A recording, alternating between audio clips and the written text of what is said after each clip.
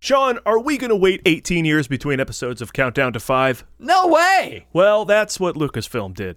Putting nearly 2 decades between Indiana Jones and the Last Crusade and Indiana Jones and the Kingdom of the Crystal Skull. And it's the latter of these films we'll focus on our show today as we count down to the 5th Indiana Jones movie with you. Paul Preston and the Movie Guys here, along with my stalwart partner in crime with whom I have tickets to see The Dial of Destiny on opening night.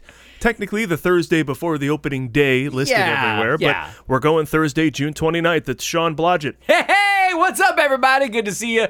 Man, I'm looking forward to it. It's just going to be a blast. And I have to tell you... He's so excited. I'm so excited. I have to tell you, thank you for doing this. I have enjoyed this journey, this process. I'm really looking forward to talking about Kingdom of the Crystal Skull today. I've got a lot to say about it. But it's been such a pleasure to revisit these films and to really get excited about Dial of Destiny. I was already excited, but now I'm really, really, really looking forward to it. Yeah, twist my arm. This is what it's been like doing the Ford Fiesta, also available at themovieguys.net. As Adam Witt and I watch every Harrison Ford movie from the beginning to the end. Yes. And you just start getting hyped for the next one. You know, I hadn't seen The Fugitive in a long time, but we just watched that recently for the show, and just these hype trains that you do for whatever just get you really psyched. So yeah, this has been a great hype train for Indy, and again, I don't need convincing to do this. Well, and I will say this too, to just add to it all, as a filmmaker, it's also been a nice deep dive into, I mentioned early on, just learning more about Steven Spielberg, diving in more to the process of these high budget, complicated type of movies. I mean, just the amount of people, the amount of skills, the amount of technology, the amount of creativity, it's amazing. There's not even a word to describe how amazing it is, I think. Don't like Crystal Skull, a lot was riding on it, and a lot of people had to work at their highest level. Achieve what you think they did, but you cannot deny the work. Hot! The work involved.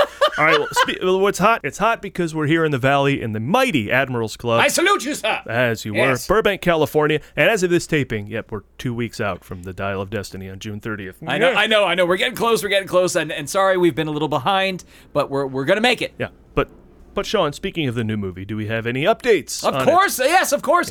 There's a new. We're the home stretch. Yeah, all right. We're getting there. All right, so there's a new clip out there for those who want to see it. It features Helena and Indy in a cave. So yay, a cave!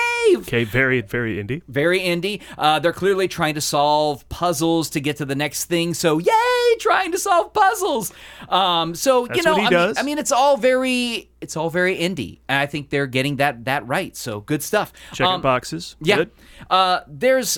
There's a stupid should we punch Nazis debate, and Ford is quoted as saying Indy would, quote, push other people out of the way to get in the first punch, end quote, #respect. I mean, look, we're talking about movies. Yes, for one. Right. Secondly, really, we're having this question about... I just can't anymore. Anyway. I think no matter what you believe, movie Nazis, we should punch. That's for sure. Absolutely. And they just had the premiere for Dial of Destiny, and word is positive. Rotten Tomato percentage jumped up 10 points. Yep. So that's very hopeful, and I think as it gets out there more, it's going to keep going. It's still got the green blotch next to it as opposed to the ripe tomato. It's at about 57%, which is rough, but it was down to like 46, 47 after Cannes, but now more people are chiming in. But I haven't seen... I think I saw one person not care for it on Twitter, whatever Twitter means to you. Right. But I decided to scroll through the hashtag to see what's going on. It's a lot of people going solid indie effort. It was, a lot of fun. Great way to end the story for him and the man with the hat one more time. It was great, Because you have such a history with obviously the movie guys and all of the movies that you have jumped into and done deep dives on, I am curious. when was the shift? Because I remember when Rotten Tomatoes came on the scene. That's how long I've been around in the business, and you don't know who I am. So do I. But I was around when it came around, and when it first came around, Rotten Tomatoes was basically just a website where people went and complained about movies, and that was about it. It's still that. And what was the point where Rotten Tomatoes became a website that people went, well, the Rotten Tomato meter says? When did that happen? Well, it's a website that culls critic opinions. Mm-hmm. So they take Mom on Movies, who looks at a movie for its, values, mm-hmm. Personal Christian values a lot of the times. Right. And then it takes Variety and the New York Times and all that as well. But you can filter, and a lot of people don't, top critics, and then just see like the legitimate people, Hollywood Reporter and the LA Times and the Chicago Sun-Times and all that. But, they won't. They'll see them all, the Barnesdale Press in Iowa or whatever. They'll all be put together, and that's never a great thing. No, you just want the legit people. Yeah. You have to go through and filter, unfortunately. So that's when it became important to see what the critics' takes were. But, it's gotten so dumb nowadays. They're just putting tweets on posters and in commercials from whoever. It doesn't matter. Yeah, Dumb Guy 69 says great movie, and it's like, okay, do we care? Who is he? What we don't. We don't. Like with all news in the world, you have to consider the source, and Rotten Tomatoes is a way to sort of track down the source. If you go to top critics, you can look through for your favorite critics and see what they thought. But the number is skeptical. I don't know if you want to go with dead vegetables for a way to put a value on a movie. So. Well played, sir. Well played. Thank you for that. I was curious. All right. Yeah. But they've used it now when a lot of people go on a hate campaign. They'll go in there and just like take the audience. Because you'll also notice one thing always. The audience score will be way up above the critic score. Almost always. For Shazam, for Kandahar, and everything in between. Like movies that are generally bad. Still, audiences are like, I had fun, 75% at least, or but all the way up to 90-something. Then you get ones across the board, like John Wick 4, it's like 96 and 96. Like everyone thought it was great. Right. But so they'll go on hate campaigns and like review bomb Rotten Tomatoes to get the audience score down for a movie they hate. Why people want to do this with their time, I don't know.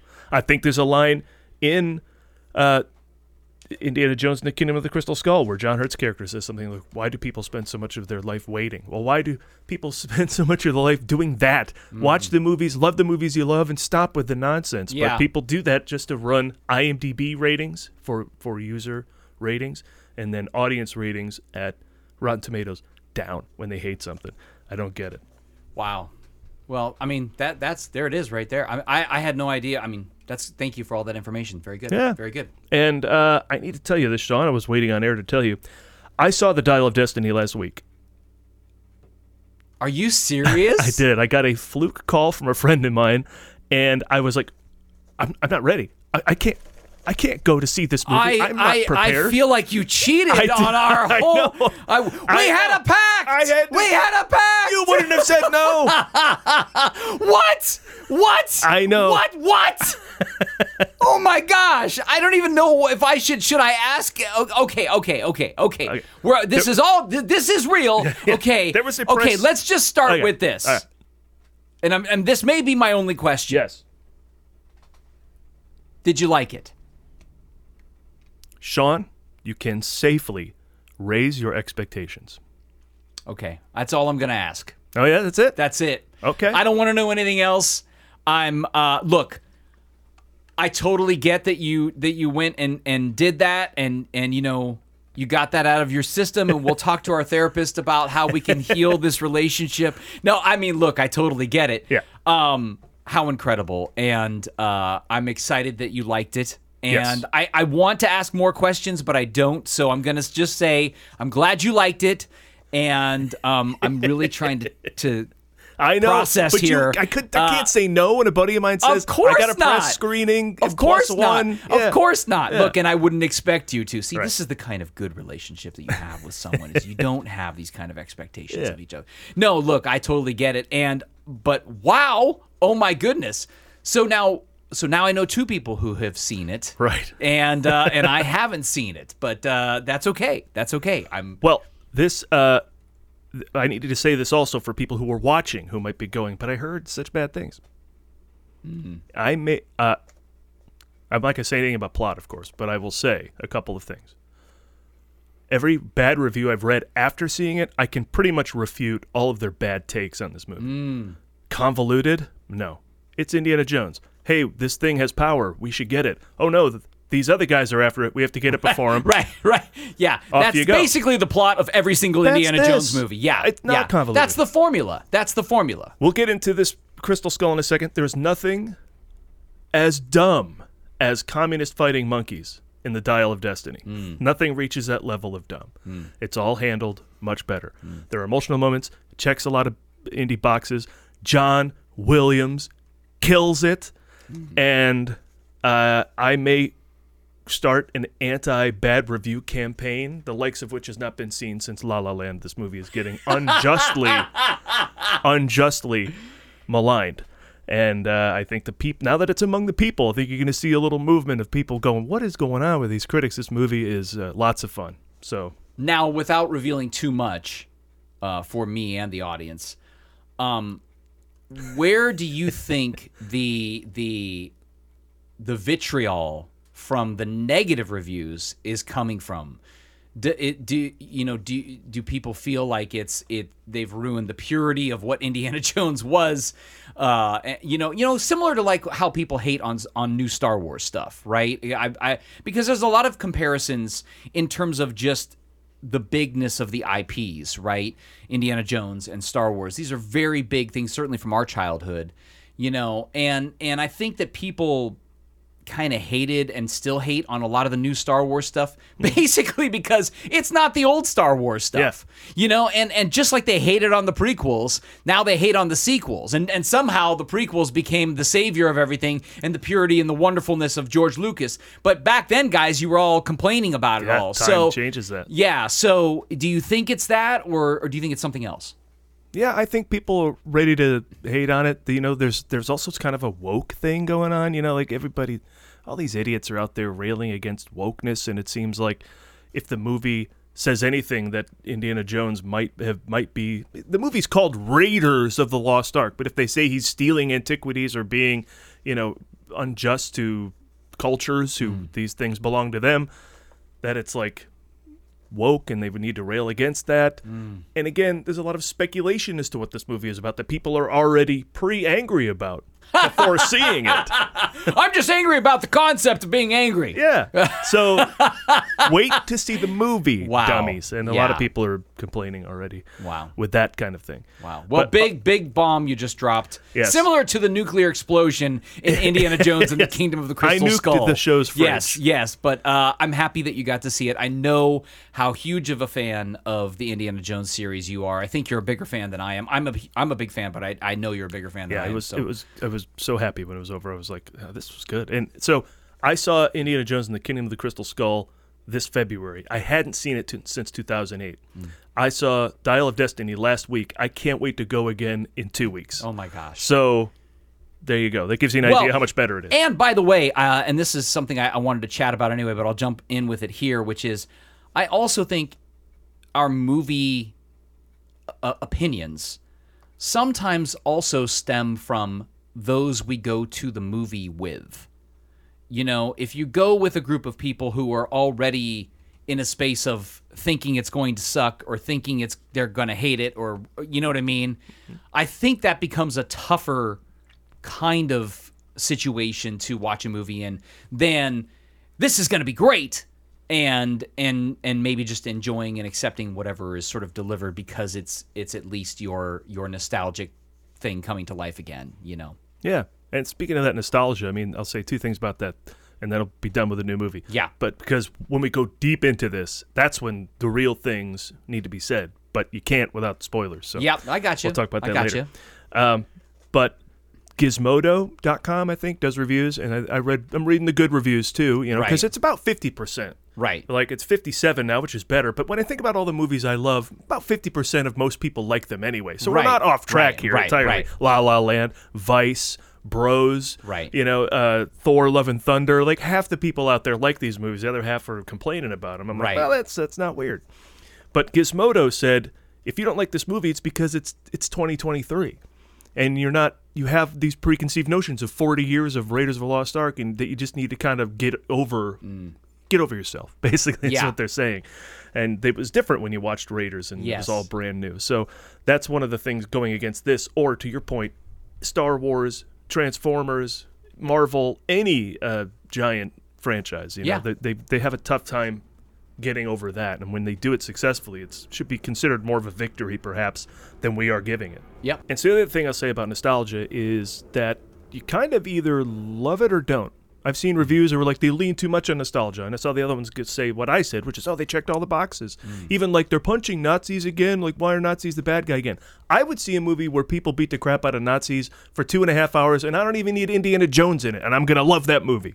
So, Craig Ferguson used to do a bit about, Nazis being the greatest villain of it, because you can always stick it to the Nazis and everybody will be on your side, right? Of course. And with this film, it's the Russians, who, if they're going to be accurate to 1957, were a Cold War sort of enemy of America. So, but the Russians, I guess, protested that they made the Soviets the villains in this movie. But if you're accurately reflecting the time period, it's not weird. But anyway. I mean, look, there's a great denial of history, and there's the old saying, if you don't learn it the first time, you got to repeat that whole process again, and you're going to keep doing that.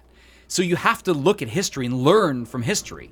And to build on top of that, you always need a villain. Like, there's a whole lot of looking back at movies in our history that might be challenging, Blazing Saddles, right? Even Breakfast Club.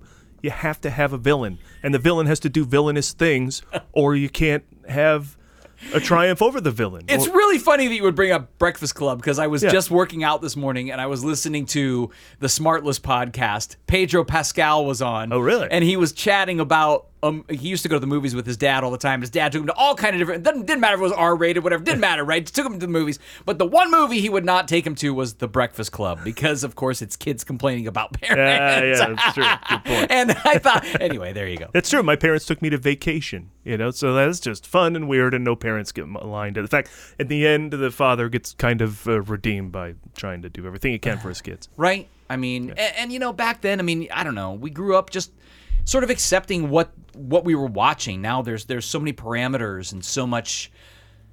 I mean, I think we have to also let there be a space for art. And in art, you have to have a point of view. Mm-hmm. You can't go into art. I mean, unless that's your artistic point of view, is that you don't want to have a point of view.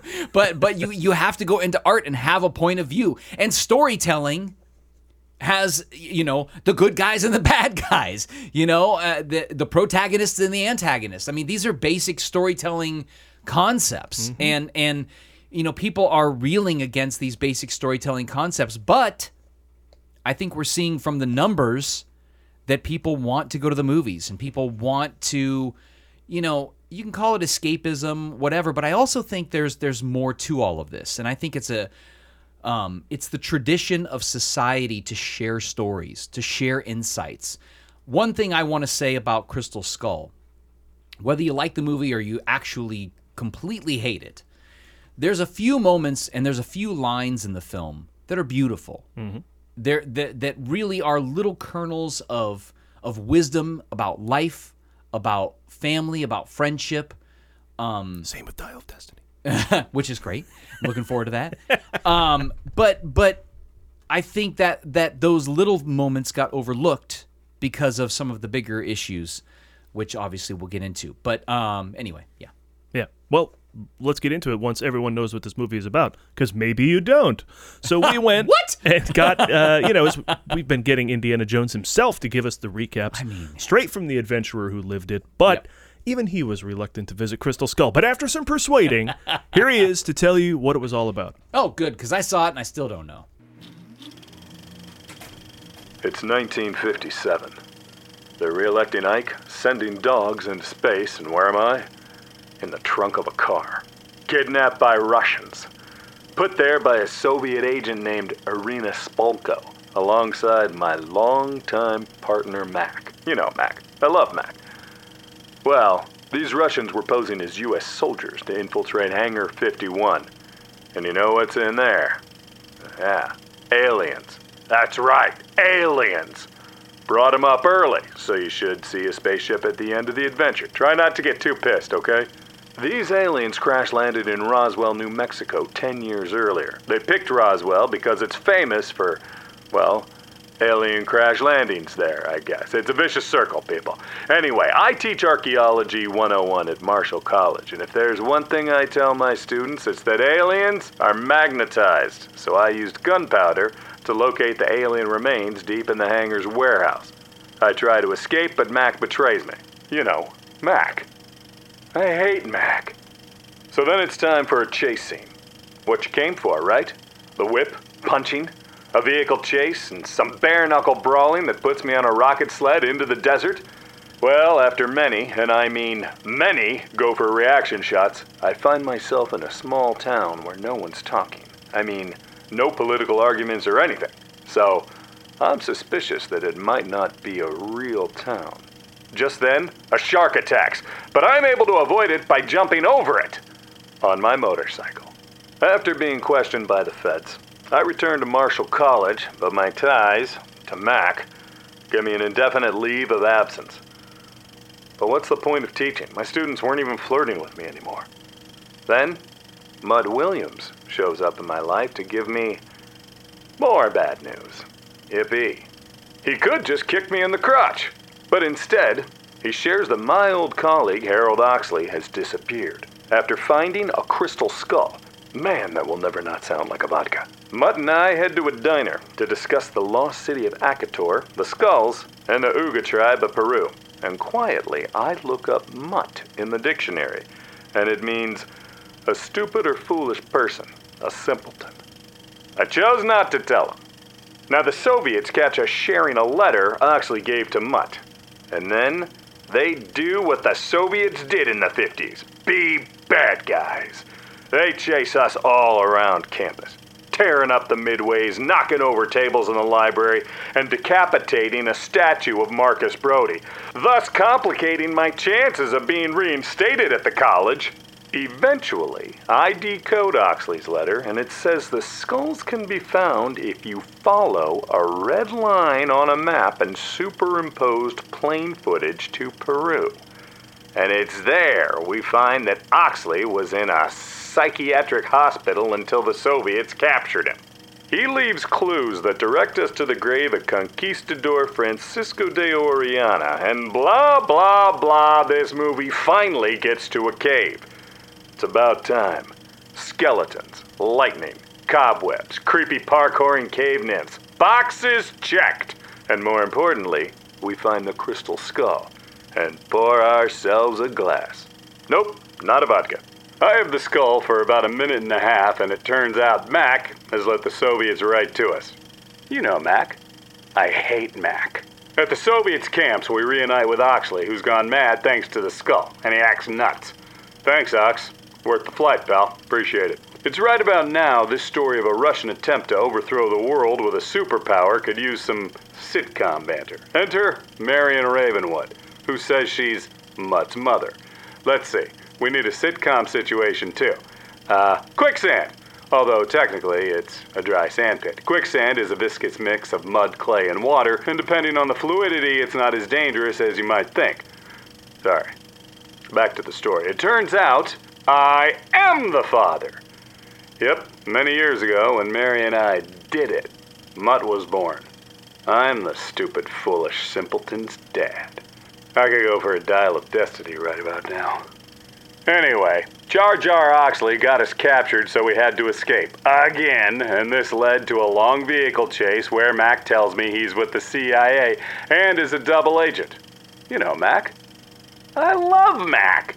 While fighting with Spalko for the skull, Mutt ends up entangled in some vines, which leads him to a large group of monkeys in the treetops.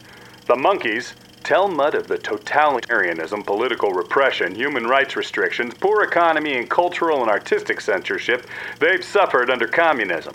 So, they decide to help Mutt fight the Soviets. That had to be how it went down, because otherwise it makes no sense. But I wasn't there.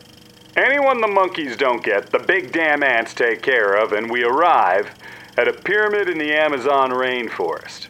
It's here we learn that Mac is not a double agent and leads the Soviets once again to our location in the temple. You know, Mac, I hate Wait a second. Do you know Mac? Is there anything else he ever does that endears him to you in this story? Does he matter to anything? I don't think there's one thing he does that has an ounce of importance beyond banal superficiality. Anyway, I just realized that he means so much nothing to anything, it's impossible to think of him with any emotion, even hate. The temple holds 13 crystal skeletons, but one was missing a skull. Spalko put the skull we brought with us on the headless skeleton, and it began communicating to us through Oxley using an ancient Mayan dialect, and a portal to another dimension opened above us. This was a huge moment, like opening the Ark of the Covenant. If this was something you really cared would happen for 2 hours. Just then, the portal sucks up Spalko and the soldiers, and while fumfering around in a treasure room with major league inability to read the crumbling room around him, Mac dies. And nobody cares. Literally. No one. But out of the crumbling temple comes a flying saucer. Yes, a flying damn saucer. And the waters of the Amazon cover the space where it was hidden, and I realized that no one's ever going to believe this story. And that ended up being true. People would sit through this story and say things like, I don't believe this story for a second, and no way, this is happening. Anyway, then I married Marion. See you in 12 years. Well, there you go. That's everything you need to know about Indiana Jones and the Kingdom of the Crystal Skull. So now you don't have to see it. Our little mini movie was enough. But yes, you should. You should. And if you should see it. And I want to say right out of the gate, seeing it again, I liked it. Really? Yes. Wait, what's the bigger bomb here that's being dropped in the middle of the show? That I saw Indy, or you went back and revisited Crystal Skull and you liked it? I liked it. I kept waiting. So look, we all know there's basically two moments in that film that go so far that you lost people. One is the snake, and one is the monkeys. Mm-hmm. Some people might argue the bugs, but I can forgive the bugs because it's 2008, right? 2008, mm-hmm. And when it was done, and that's around the cusp of CG getting good and them wanting to push the boundaries of CG and what we can do with that, and so I can forgive that.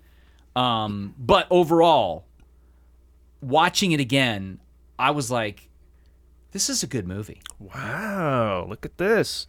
Because at my revisit, I thought it was really fun watching Harrison Ford, because again, that's what I'm trained to do now with the Ford Fiesta. But I still thought it had way too many problems. But I appreciated it more than I did previously. But good movie? Yeah. There were little things that I noticed that, and again, this goes back to, saying like who you saw it with. So funny enough, I think I may have only seen that movie one time. Same. Yeah. So seeing it again was like, oh, okay. Here's new stuff. Like, and it got me so excited about Dial of Destiny, because I'm like, man, I feel like this is new because I haven't seen it in so long and I only saw it once, and now I'm going to get to see Dial of Destiny? This is great. So look, the very opening sequence, I mean, if you don't like that opening sequence at least, I mean, come on, it's a fabulous opening sequence, and from a filmmaker's point of view, it checks so many boxes. It tells us where we are in the world. It tells us in terms of time. There's so many visuals that it checks. We've got all this 50s stuff. I mean, and of course, like anybody who knows anything about Lucas and seeing all these cars and all this stuff, yes, it's a little bit of nostalgia right there, right out of the gate. And then, the first real image we actually get of Indy. Pulled out of a truck, thrown on the ground. No, I think the first real actual look of Indiana Jones is the shadow play of him putting the hat on. Yes. Right? That's the first, there's Indiana Jones right there. That whole opening sequence, I mean, first of all, it's Area 51, which I love that reveal. I love that sense of it all. I love how they tie in all those little things. The testing facility. Of course, I love that they had the Ark there. See, but that would be one of the first problems I had with the movie, where it was like, oh, this is the place where they had the Ark, and they show us the Ark, and I went, I know, I just thought this is the place where they had the Ark, like 10 minutes ago. You don't have to spell it out. Like, it's a lot of spelling it out. Yeah, I would agree with that. Now, I also want to say, as we get into this discussion, they didn't have Douglas Slocum. This is Janusz Kaminski shooting it. And I think that adds to the difference in the feeling of this film. There were definitely moments where there were shots where I went, something is different here that would have been different had Douglas Slocum done it. And I can't put my finger on what that would have been. But it just felt, there were just things in there that definitely felt like they were right out of the gate handled very differently than other Indiana Jones films. Yeah, unfortunately, it just looked like such a fake set that they were on. Well, okay, but they may not have been. No, but it just looked so like colored within an inch of its life. I didn't have that like set in reality vibe that Slocum brought, I think. Well, to your point, I think what happened was, because in that opening sequence, they get there and then they pull him out of the car, and there's a moment in that scene where we go from being on a practical set, I believe, and I may be wrong, but I believe we go from being on a practical set to being on a sound stage, because to me, it seemed very clear that the lighting shifted, the look shifted, and of course, because of that, the feeling shifts, right? The other thing that is interesting about that argument, though, too, is that Douglas Slocum was dealing with sets that were practically built. Now, I don't know how much of that initial opening sequence was all practically built, or some was blue and green screen, and later added in with CG and stuff like that, because we do have a lot of CG elements in this film, and of course this is the first one that really has the CG elements added in. And it's the big argument, especially during that time, right? Like around, like basically from whatever 1999, 2000 to maybe 2010, where CG is growing, getting better. Sometimes it's really, really good, and sometimes it's, whoa, that was terrible. And it lacked consistency. They were taking big swings with Jar Jar and Gollum to have our first fully CG characters, and then it improved after that. Yeah. So anyway, I just think that, I was just totally on board for the ride. And what was interesting was I kept waiting to get to the point where I was like, okay, now I remember why I hate this movie. Oh, that's interesting. And I didn't. I did. Now, I will say, the snake thing, I still don't love that scene, although after having watched the behind the scenes, I found something out about that scene that made me go, what? Really? Can I hear that immediately? Yes. What is it? The snake is real. Oh. Yeah. Well, that doesn't matter. I don't know that the snake is real that he holds on to pull out.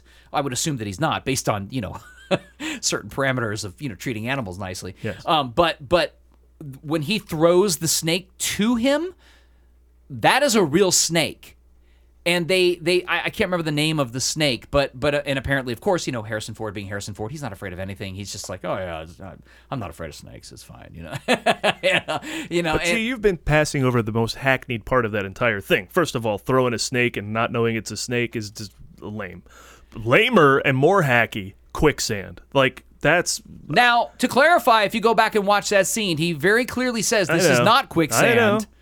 Right? And they talk about the differences between quicksand. Either way. And I think all of that dialogue is really fun and funny. However, okay, look, let's just jump right into that scene, because that is the scene that I think most people have maybe the biggest hard time with. It's the suspension of disbelief.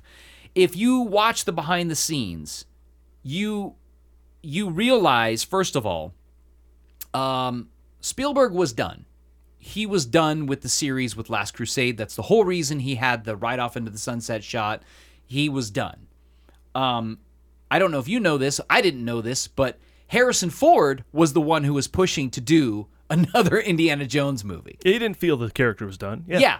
And so kept bugging Spielberg about it, and then, George and all of this. So anyway, that being said, the other thing to consider is this. We talk a lot about with Indiana Jones and with Star Wars. People often say, well, they need to go back to the source material of what those filmmakers were actually trying to look at. Okay, well, let's talk about what the source material was and what they were referencing for Crystal Skull. In the behind the scenes, they very clearly talk about we wanted to revisit B movies from whatever the 30s, 40s, well, even more so from the late 50s. Yeah, from the 50s, all of those where this took place. those sci-fi like crazy alien movies and all of that kind of stuff. They wanted to revisit those B movies. And those B movies had goofy kind of moments in them. Like a snake that you throw at somebody because you can't find a rope. Now, I was thinking to myself, okay, what if you could just cut that scene? Because they're looking at the maps right before. You could. Now you can't. You could. No, you can't. And the reason you can't is because story-wise, it's when he finds out that he's the father. His son, yeah. So story-wise, that scene has to be there. Okay, they have to reveal that information. Yes. It doesn't have to be in that scene. Because that scene does nothing else. They run away, they get caught in the quicksand, they get captured, they go back to right where they were. It was like a big nothing happened. Yeah, I mean, I agree. And I will say also, again, going back to the cinematography and maybe the editing in this one too, there's a pacing and a style that the other Indiana Jones films had that naturally supported each other.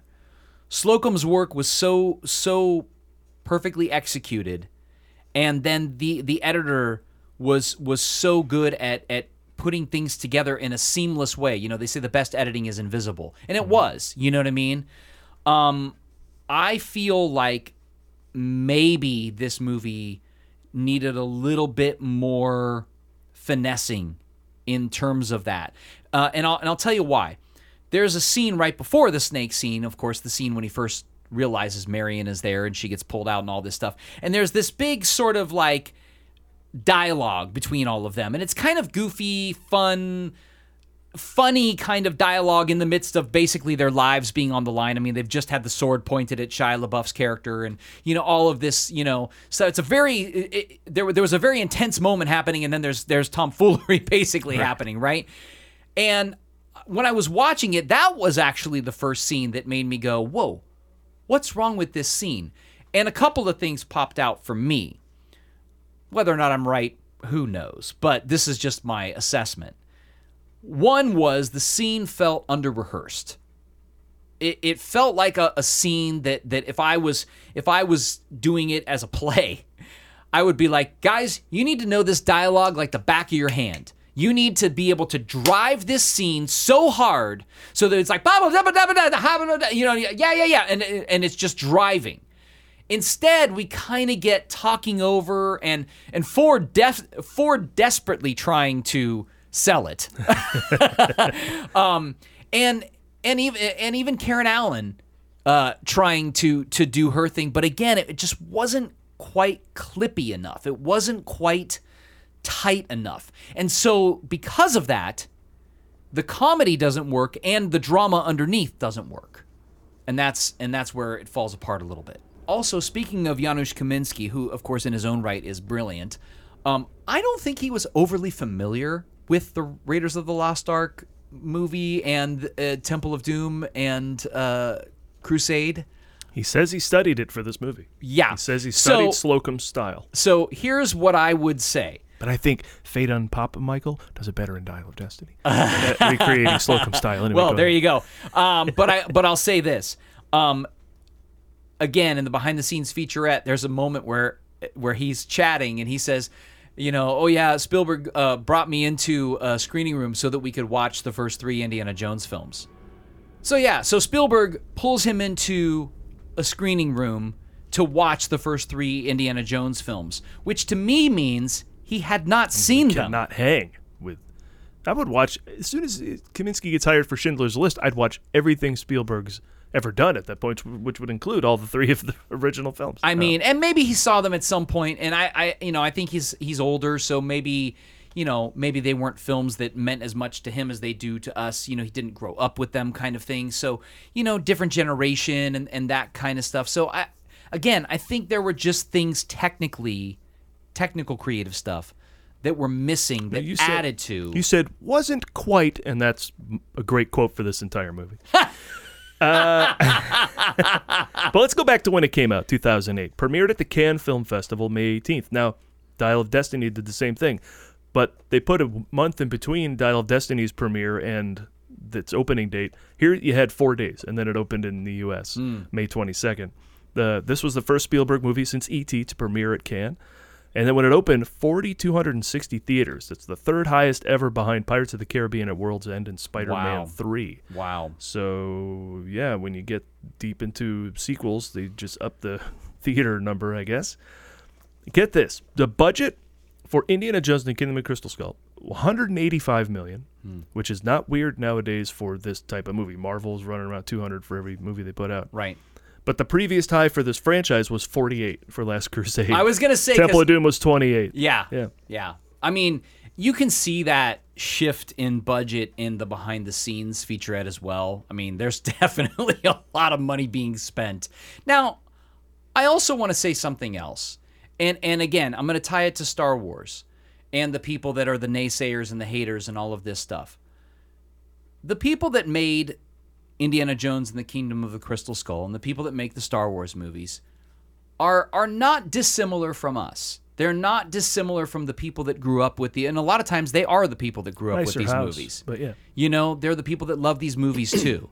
And so it seems unfair to be they don't set out to make something that is subpar or not good or what, and no filmmaker does, right? You always set out to make the greatest thing. And I think part of the reason that they wanted to do another Indiana Jones film was because it just worked. It worked from Raiders of the Lost Ark through Last Crusade. Every single one of them worked. The crew worked well together. Ford showed up and was amazing. The supporting cast was always amazing. Everything about it just like Spielberg said, they caught lightning in a bottle every time. So they didn't quite catch lightning in a bottle for most people with Crystal Skull. And I would still argue that that's probably mostly Not true. Quite. Yeah. No, it's probably mostly true, but I like I said, after watching it again, I enjoyed it, and I'm excited about watching it another time because I was like, wow, there's a lot in here to really love. It rarely takes one thing to kill a whole movie. Yes. So you clearly have taken that. You can look at the bad scenes and go, but overall, it's good because I can give passes to that stuff. You know what's funny too? The bad scenes. Okay, the snake scene is, I don't know what, 2.5, 3 minutes maybe tops, something like that. The monkey scene, same. Okay, if you pull those out, you're done. Yeah, but you've already had Star Trek V with me, where I watched Scotty walk down the hall of the Enterprise going, I know the ship like the back of my hand, or whatever. Then he hits his head, and he falls down, and he passes out. Funny, but then he gets captured. So I'm like, your bits are bad for the plot. So, when they get caught in quicksand, and they do a bunch of I'm not going to lie, I love that moment. See? Right, okay. I fucking love that moment. He got caught. I'm like, okay, well, it's kind of lost me there. But all right, so tell me about the first time you saw it. You saw it just now. What was the first time? Okay, this one I actually remember. So I saw it with a group of friends that I actually, most of which I went to the American Academy of Dramatic Arts with back in the day, and so we've been friends for a really long time, and of course all grew up watching Indiana Jones and loving Indiana Jones.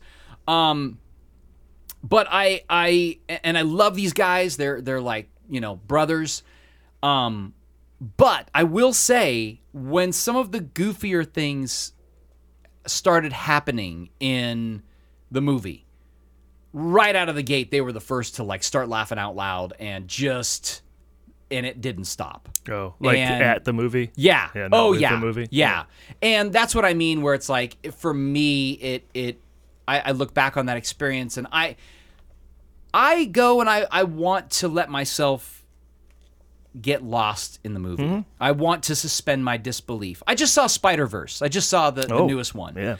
And I I loved it so much, and I just let myself get. And I know everybody loves this film, so I'm not saying anything that is new. But you could get to a place where you don't want to suspend your disbelief to go to that storyline that's in there, the multiverse and all of this stuff. But if you do, it's so fun. It's so rich. It's those so guys fun. Especially just fill their movies. Yes. Lord and Miller with stuff to enjoy, from jokes to visuals to, and then they animate it. Yeah. There's even twice the visuals that they could put in their movie. It's a goldmine of amazingness. And but again, you have to be willing to suspend your disbelief. And even in Indiana Jones, okay, so he throws a snake and he gets pulled out of the thing. By the way, just going back to that scene real quick, since that we're obsessed with it, at least I am.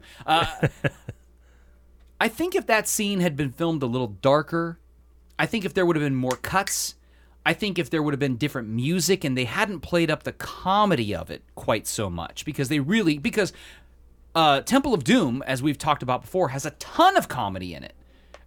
There's snakes dropping and, Willie running all over the place and freaking out and all that. But we bought it. We bought it because it still lived in the world, and we believed the given circumstances. There was something about the way this movie was made where it became a little bit harder to suspend the disbelief because we didn't quite believe the world that was being handed to us. And so I think that's really at the heart of it. And in the middle of that, you have to believe the danger. Yes. So if you have all the danger you want, set up real stakes, then you can play. 100%. Yeah. The scene previous to that, when he looks at the skull for the first time and, connects with the energy of it and all that, Ford is delivering a great performance, and he is creating that life in the given circumstances. Because even Cate Blanchett, talking about performance, to me, is a little on the edge. I think if I would have had 2 cents in there, which I didn't, but of course, but if I would have had 2 cents, it would have been like maybe a little subtler, just a little subtler, so it doesn't come off like a stage character. That it is grounded in, and there's some moments that she does that are really great, and especially near the end when she's like, "Tell me, I want to know." Like, I totally love all of that stuff. And there's some, she has some good moments for sure, but there's in the interrogation moment, it gets a little. Yeah, for me. Think about the Nazis in Raiders of the Lost Ark. They weren't they weren't running around. They was just like, well, we take what we want and then decide whether or not to blow your ship. Yeah, like they could play it subtle and still have really menace. Good. Very good. Oh, thank you very much. Yeah. So my first time seeing it, I went with a ton of friends because the hype train I had built beyond nothing could reach the level. The movie, try as hard as I wanted, would not have hit. I was about all the photos that came out. I was about all the teasers and trailers and everything that was released, and I was super excited. So a bunch of friends of mine went with me, and they started thinking it was bad early, and they just kept kind of looking over at me. But I, like you, I want to get wrapped up. I want this to work. I'm just going to watch the movie. So I said nothing. I did nothing.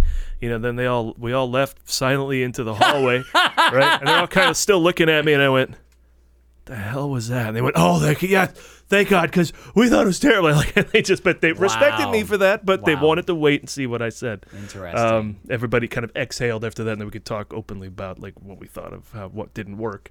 I do think sometimes people go to these kinds of movies. It's kind of like something that happens in general in society, where it's like people are waiting to watch somebody fail. Yeah. And I hate that. I don't go there waiting for someone to fail. I go there with the expectation that it's going to be awesome. I'm going to love it. This is going to be a great time. And if something happens off, okay, I'm going to accept that. I don't know. That's just me. But I feel like so many times people go with this all right, show me it's good. I haven't seen the new Transformers yet, but it's got the director of Creed 2 and Les Michael Bay. And I heard that the Rise of the Beasts, I don't know anything about the Beasts, but they're apparently Transformers who came here before people invented cars, so all they could turn into were animals. I think that's cool. So I'm excited to see this movie and hope it's good. Will it suck? I don't know, but I'm hoping it's good. I'm going to second that. I actually really want to see it as well. I think it looks phenomenal. I like what I've seen of it, and it's got characters we haven't seen. What's the planet-eating planet? Omicron or something like that? That would be too soon. He's got a name like that, though. Is it Omicron? God, I hope not. It might have been. Ooh. This Might have been. I don't know. Yeah. But, yeah, it's a little too soon.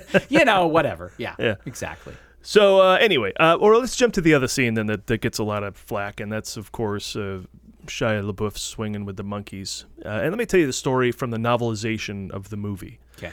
That when he goes up into the trees, he sees the monkeys, right? He's kind of stuck up in there, and he sees the fight going on down below them. The monkeys see his pompadour, and they think they have the same haircut. And so that's why they help him then attack the communists. It's dumb. Wow. I mean, that's... that only plays out in some looks in the Yeah. movie. They kind of look at each other for a second, and then when he swings through the trees, they follow him, and they all attack the Russians. Why? That's like the worst idea in a long time in a movie. So, I didn't pay extra special close attention to that sequence when it was on at the moment. I just kind of let it unfold, and it just seemed like animals attacking people and trusting one.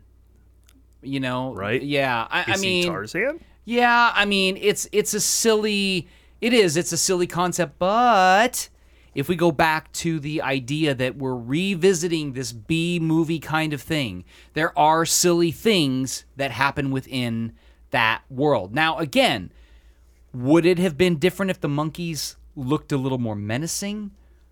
If there would have been a moment where Shia or Mutt, I should say, reached down and saved one that was falling or something, and it looked at him and had a connection. And now again, that's still silly. That's still silly, right? But at least it has a bit of an arc. I think part of the problem was getting us into to believing the reality of their given circumstances, and it was tough to get there for that moment. That whole sequence is, I mean, it's a tough sequence. It's, because again, even within that, the sword fighting and him getting hit in the groin with the trees as the cars are going by and all of this stuff. But this time I watched it and I thought of some of the swashbuckling sword fights of B movies and the silliness of all of that. And I just went, okay. Were they silly? Or did they fight and try and win the fight? That's the thing. Like when Karen Allen's driving and saying, "Parry, honey, be sure," telling him how to play. I'm like, I had never heard that line before, and I just heard it, and it was like, I laughed out loud. Yeah, like just focus on the fighting, and then when we win the fight, we're going to be psyched. Yeah. All the tomfoolery. But again, we go back to also the way it was done. When she says, "Parry, honey," if memory serves, I don't think there's an insert close-up of her saying that. I think it's a little bit wider shot. I think had this been shot in a different way and that moment inserted, there were a lot of if you go back to Raiders, which to me is still the greatest of all the Indiana Jones series, and one of the greatest movies of all time, but certainly the greatest of the Indiana Jones series. There are certainly sort of silly moments. There are, I don't know if I'd say there's goofy moments, but there's definitely silly moments. And there's lighthearted moments, and there's actually funny moments. But I think part of that was this, there's an amazing dance that happens between, the writing of the script, the directing of the actors, and the directing of the camera, and then the DP working with the camera operators to get and capture the scene as it needs to unfold. And then, of course, to get that to the editor and have them put it together and make it make sense, right? There's a dance that happens, and if you get out of step, if there's a misstep in the dance, you can see it. And I think that's what The Crystal Skull is. I think there's just missteps in the way the movie was made. Not terribly, because they're all brilliant. These are all huge people doing this film. I mean, they're never going to even see this podcast. You know what I mean? Like they're amazing. How dare you? How dare you? But just looking at it and thinking about where else it could have gone, how else it could have been done. What else could have been done at the time? I think there are some adjustments that could have been made to make it better and to make us believe it a little bit more. Well, all of this happened with no shortage of scripts. George Lucas and Jeff Nathanson wrote the story and took a crack at the script. So did Jeffrey Boehm from Last Crusade. So did Jeb Stewart. So did Frank Darabont. was David Koepp whose script won out, which is, man, that is just an interesting... Darabont, oh my goodness. Yeah, right? And he created Mutt because on the Young Indiana Jones Chronicles, Indy had a daughter, but Spielberg didn't want it because, this is weird, this is when I go, really, Internet? Mm-hmm. It was too close to The Lost World when Goldblum's character had a daughter, I guess. I'm like, no one's going to see that parallel. Nobody's going to get that parallel, yeah. I'm not sure if that was entirely true.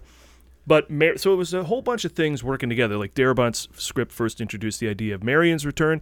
Irina Spalko, Blanchett's character, this was David Koepp's creation. So they all kind of worked together.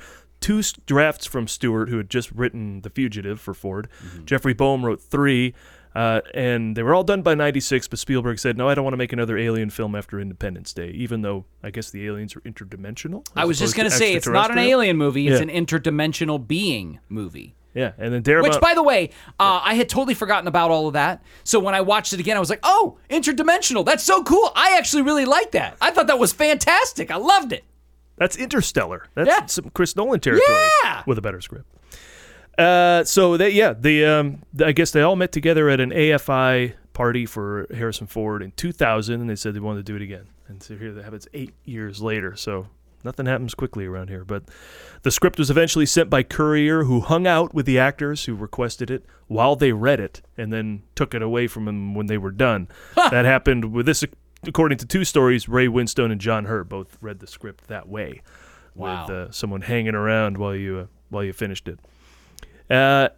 Injuries, Harrison Ford not hurt, despite getting hurt in The Force Awakens and getting hurt in Dial of Destiny. Your injuries were Shia LaBeouf pulling his rotator cuff and groin, and Ray Winstone tearing his hamstring. Ooh. I do want to say one thing that came out of watching the documentaries behind the scenes was that this was a period of time where people really doubled down on safety cables for stunts and things like that. And so they talk about that. I mean, Harrison Ford kind of goes into a whole thing about it because, there's stunts that they in the past couldn't have really done, or that definitely would have been the stunt man doing it, not Harrison Ford. But there's a lot of stuff that he was able to do, especially at even his age at that time, that might have been really dangerous, that was a little less dangerous because of the cables and, being able to remove those in post. So yeah, they were all in on practical stunts for this, apparently. Although there was an explosion of a wall in the sequence we talked about before in the Area 51, where an explosive actually ended up in the seat next to Harrison Ford that was not detonated. Fun facts. Oh my goodness, that's terrifying. Oh my goodness. That was another thing, watching it again. I remember this was maybe one of the first moments that my friends really started laughing at the film instead of laughing with it or enjoying it. Was, of course, him getting in the refrigerator and, surviving the nuclear explosion. I get it. There's an absurdity to it, right? But seeing it again, I bought it. Didn't bother me. In terms of our storytelling, I wasn't bothered by it at all. I thought it was fun and maybe a little funny. Well, I'll take what happened there because the payoff of Indiana Jones in the Shadow of a Mushroom Cloud is excellent. Right? That looks great. Okay, and it says a lot about the advancement of his years and what his new threats are that he has to deal with. I mean, the Nazis weren't doing this. Mm-mm. This is different. That image is the greatest shot Janusz Kaminski and the visual effects team, I think, did in maybe the entire film. It is breathtaking to see him in the foreground and that mushroom cloud in the background. Yeah. That is, and talk about a moment in time and, getting this sense of where we are in the world and what's going on. I mean, I think that's a brilliant moment. Yeah, great shot. Yeah. Agreed on that. Hey, we agreed on that. Hey, look at us. We're growing up. But other than that, 450 CGI shots, despite the goal not to use them, which was their goal. And I always say go on location because there's scenes in, I know it's a lot to ask, but go get dysentery, okay? Because those scenes in Tunisia and Raiders just looked great. In Jordan and at the end of Last Crusade, those scenes, it all looks great. When you CGI it up, that doesn't always work for me. A lot of CGI matte paintings in this. I get it. In Empire Strikes Back, also the matte painting is the Millennium Falcon. They don't have a Millennium Falcon riding around. But if you just need a waterfall and you go shoot it and then you put it in a green screen, it kind of doesn't work for me. I'd say go to the locations. Unfortunately, Spielberg supposedly wanted to stay close to family, so they never even left the U.S. for shooting this movie. That's really interesting. Yeah. It seemed like they did, at least the way they portray it in the documentary, they did do some location shooting for sure. Well, they went to Brazil to shoot a waterfall to then CGI in a scene they shot on a soundstage. Well, they also did the whole monkey thing, the whole fight in the forest. That's all done in Hawaii. Correct. Yeah. Which is America. Yeah. Well, okay, that's true. Well played. That's true. Well played. That's true. All right. But the college, Marshall College, was Yale, so Yeah. they did shoot a part of there. And of course, I should point out, it's not the best news, but of course, you may know my wife passed away in 2019, and where we held her funeral was where they shot the wedding scene at the end of Crystal Skull. So I didn't know that at the time, wasn't planning at the time. And what's even weirder is she was such a huge Bill Murray fan that's the temple, the little cathedral right next door in the same complex. The smaller church is where they had the wedding at the end of What About Bob? So, but you don't get a lot of Indiana. For a guy who does a tour of movie locations in L.A., there aren't a lot from the entire Indiana Jones franchise here, No. and except for that one. Yeah. So that's pretty cool that the First Christian Church of North Hollywood. So you can wander in there on a Sunday morning, watch a service, but then look around and go, "This is where Indiana Jones got married." That's pretty cool. So yeah. I am very interested to, and of course, I won't ask any questions, but I am very interested to know how they handle in Dial of Destiny the fact that he does have a son and he did get married. I don't know what that answer is. Obviously, you do, but I'm curious to know how that all pans out. Because I'll tell you this: I like Shia LaBeouf. I like his performance in this movie. I believe his performance. I think he delivers, and yeah, I actually don't have anything negative to say about Shia LaBeouf's performance in Kingdom of the Crystal Skull, and I like his character. He did. That's the problem. He said, Spielberg told him, look, there's a time to be a human being and have an opinion, then there's a time to sell cars, because what LaBeouf wasn't doing was selling cars. He was saying things like, we dropped the ball and all this, and I know the fan base was really disappointed. You can blame Spielberg, you can blame someone, whatever, but it's really me, the actor, that's supposed to sell each moment. And Ford was just like, boy, you handled that wrong. And I guess Spielberg was really put off by that, and so you don't get any more LaBeouf in the Indiana Jones franchise. Wow. From what I've heard. But they all were kind of down on this. They weren't like all champs, like Lucas was saying, they're gonna throw tomatoes at us.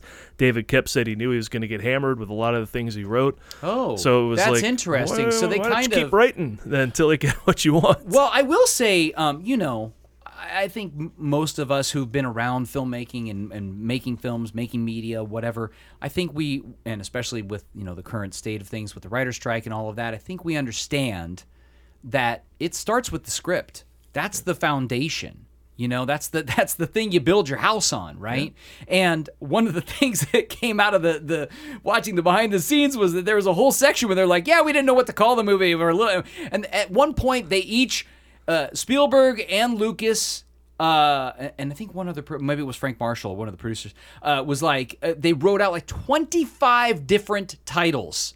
I'm like, guys, if you can't even think of the title, what's going on inside? Like, oh my goodness, that was a little, actually, they played it off like it was funny, but I'm like, no, that's not a good thing. They had 5 titles just to throw fans off when they were shooting, though. So they did do that just because you didn't want to say, Indy, film in here, and then you get 1,000 people showing up. Yeah. The City of the Gods, which was actually the name, I think, of an early Darabont script. That actually would have been a great name of this movie. Yeah. You could have named it that. The Destroyer of Worlds, The Fourth Corner of Earth, The Lost City of Gold, and The Quest for the Covenant were all just names that would try and throw people off. Indiana Jones and the Lost City of Gold would have been fine. Yeah. And then an extra spilled secrets to a newspaper and was taken to court, so don't screw with Lucasfilm. The settlement is unknown, but documents that were stolen from Spielberg's office in L.A., the sheriff's office got into it, tracked down the thief, and he got 2 years and 4 months in prison for stealing all this stuff from Spielberg's office and potentially trying to leak it about what the movie was all about. Wow. Yeah, and good. You don't do that. Yeah, no, come on. Yeah. Screw with my movies, 2 years. Yeah, that's not 4 okay. months in prison. That's not okay. That's not okay. But let's get down to the cast, because Ford, 64 years old here. Worked out 3 hours a day. I mean, even here on Dial of Destiny, I hear that he was up at 5 a.m. going for a 20-mile bike ride, and Mads Mikkelsen was like, I can't even keep up with the guy. So like, I mean, super inspirational. I mean, all of there's a lot of actors who are of course, have aged quite a lot. I just heard this interview. Julia Louis-Dreyfus has a podcast called Wiser Than Me that I just found, and she interviews Jane Fonda. It's a great interview, and Jane Fonda's like 85, and my mom is 85, and I'm like, that's a very different 85 than my mom. So I look at my hometown, and it's a whole lot different. Yeah, you gotta do what you love. You gotta be who you are, and you gotta keep moving, guys. Gotta keep moving. No, when you stop, you're in trouble. Yeah. Ford worked out for 2 weeks with the whip to get that back into shape, and ate a high. He always says he's boring. I don't eat dinner with me. I just eat fish and vegetables, and so that was a high protein diet to get keep himself in shape. He wanted to show age, but help viewers relax about aging by show that he could move and fight and do all this stuff. I love that. Still, so I love that. And I read that the studio wanted a CGI whip, and he wasn't having any of that. We'll see. I don't know if that was true or not. Why the studios? Why do they ever even say any of that? Just sign the check. We determined they have and dumb let ideas. the people who have already made 3 hit films make the film. Well, what's the line in this movie? It's like Mutt says, "What are you, like 80?" And of course now he is 80, and he's Indiana Jones again. So you can't slow him down. Yes.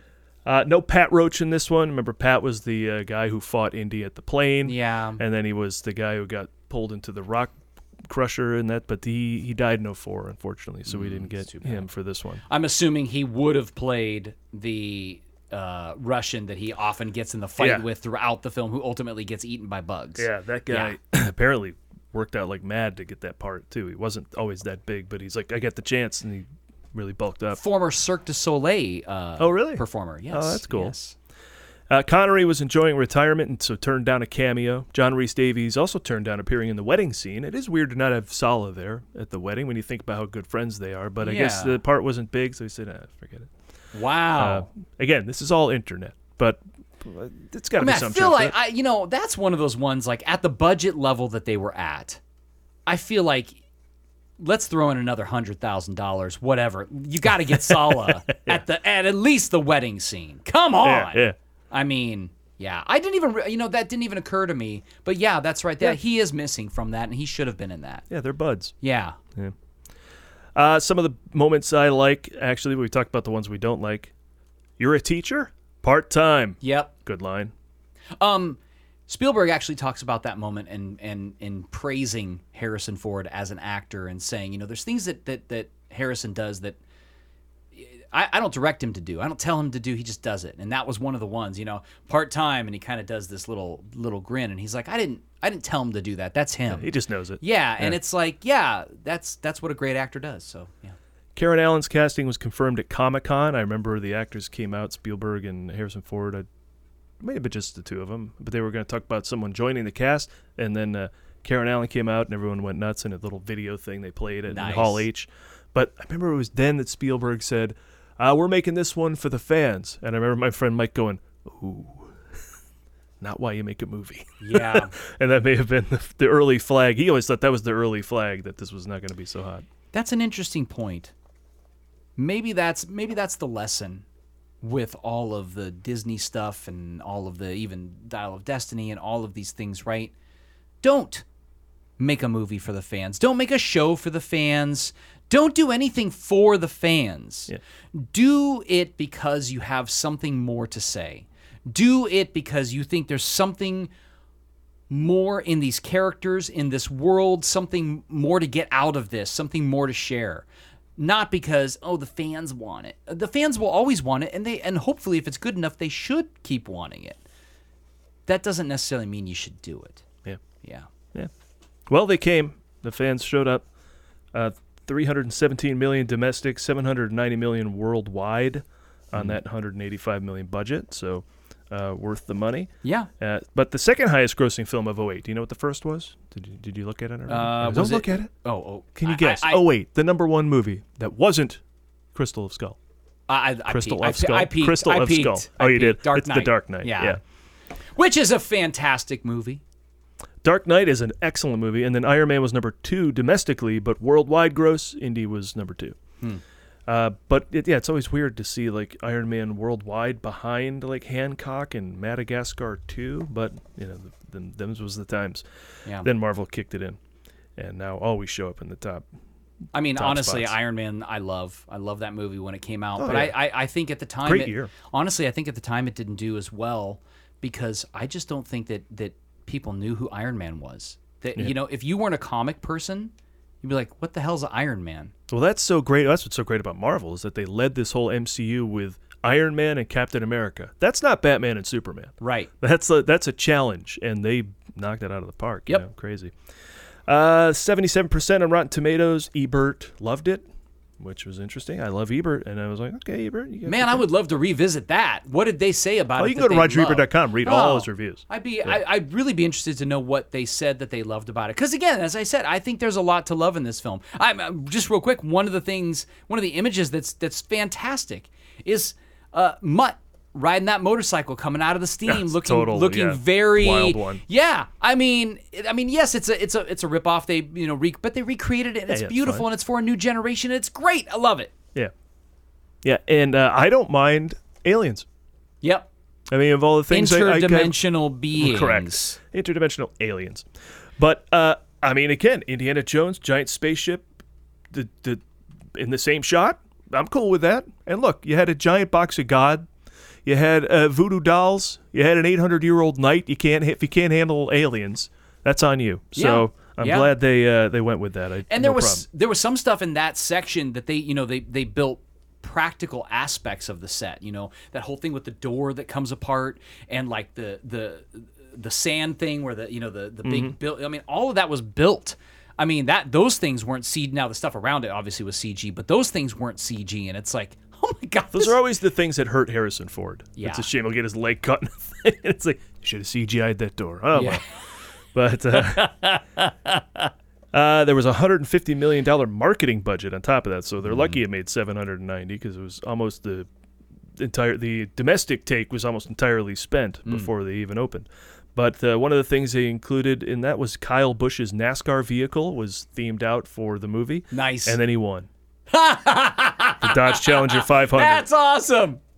Our own Justin Bowler. We should shout out to Justin Bowler now that we've done these 4 shows with him doing our recap. He is our Indiana Jones. He is Indiana Jones, yes. Justin Bowler. That's right. And he was also part of Disneyland's Indiana Jones Summer of Hidden Mysteries, which they did the summer of 2008 before the film opened, or after it was open too. All summer they did that. So I knew Justin Bowler from, of course, special effects stages at Universal Studios, and of course he was doing the Indiana Jones show at that time. Long-time contributor to the movie, guys. Yes, and I happened to go to Disneyland with my wife, and we were walking through that jungle area, and I looked up and I'm like, what's going on in that building over there? And of course, it's Justin Bowler dressed up as Indiana Jones, and he's running through, and because they used to start that show outside of the show area. Well, they would have a show, but then they'd also just have happenings. Yes. You'd just be walking through Adventureland, and on a roof, Indy would have to fight something. Yeah, he was doing a whole thing, and he was jumping, and it was like all this stuff, and I mean, Justin's doing all these stunts, and it was just this incredible thing, and then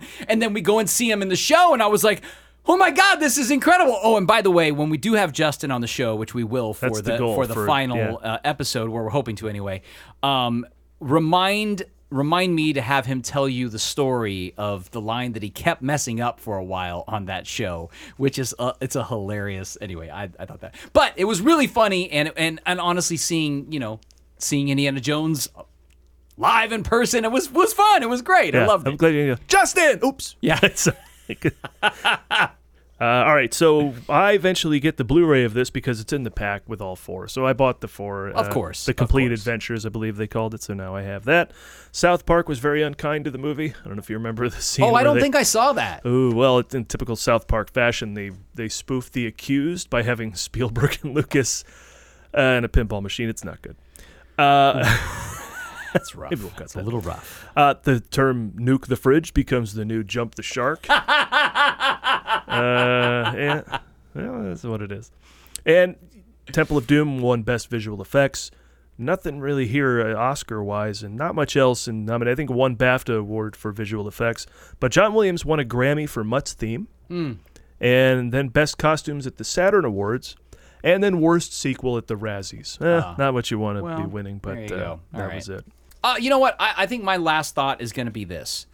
Give it another watch. Anybody out there who wants to, dive into these movies, give it another watch and just let yourself suspend your disbelief and have some fun with it.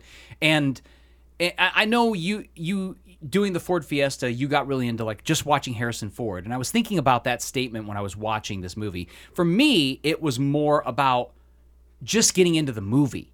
Not even just watching him, but let me just enjoy the fact that I get to see another Indiana Jones film and be happy about that. And I was. That's a good take. So in the end, I thought that was really lovely. And I did. I enjoyed that. And you got one more coming. Yeah. Yeah, baby. Woohoo! But for now, that wraps Indiana Jones and the Kingdom of the Crystal Skull, the prequel to Indiana Jones and the Dial of Destiny. Well, I'm going to act like Crystal Skull is a sequel to Last Crusade. That's healthier. All right, we're going to be back. We're going to be back with one more show after I see Dial of Destiny. Of course, I'm going to see it with you, which I am excited about doing. We're going to have a great night. It's going to be super fun. You can find me on Instagram at Creative Motion Entertainment and my website, of course, creativemotionentertainment.com. Be sure to chime in with your thoughts at themovieguys.net, at countdown5show@gmail.com, or on social media, which includes facebook.com/countdown5, at countdown5 on Instagram, and at countdown25show, number 5 show on Twitter. And of course, you can get the show at YouTube, iTunes, Spotify, Podbean, and of course, themovieguys.net. Plus all the old episodes of Countdown to 9, which again, go watch. It's super fun, just like this. So I mean, it's Stitcher, Deezer, Castro. You're talking about where you can get our yes. Okay, I was like, is this a Vin Diesel film? I don't know. It's all everywhere. Pandora, did we say? Spotify? Yeah, that's everywhere. Yeah, so let's go listen to the show. We got plenty of episodes out there.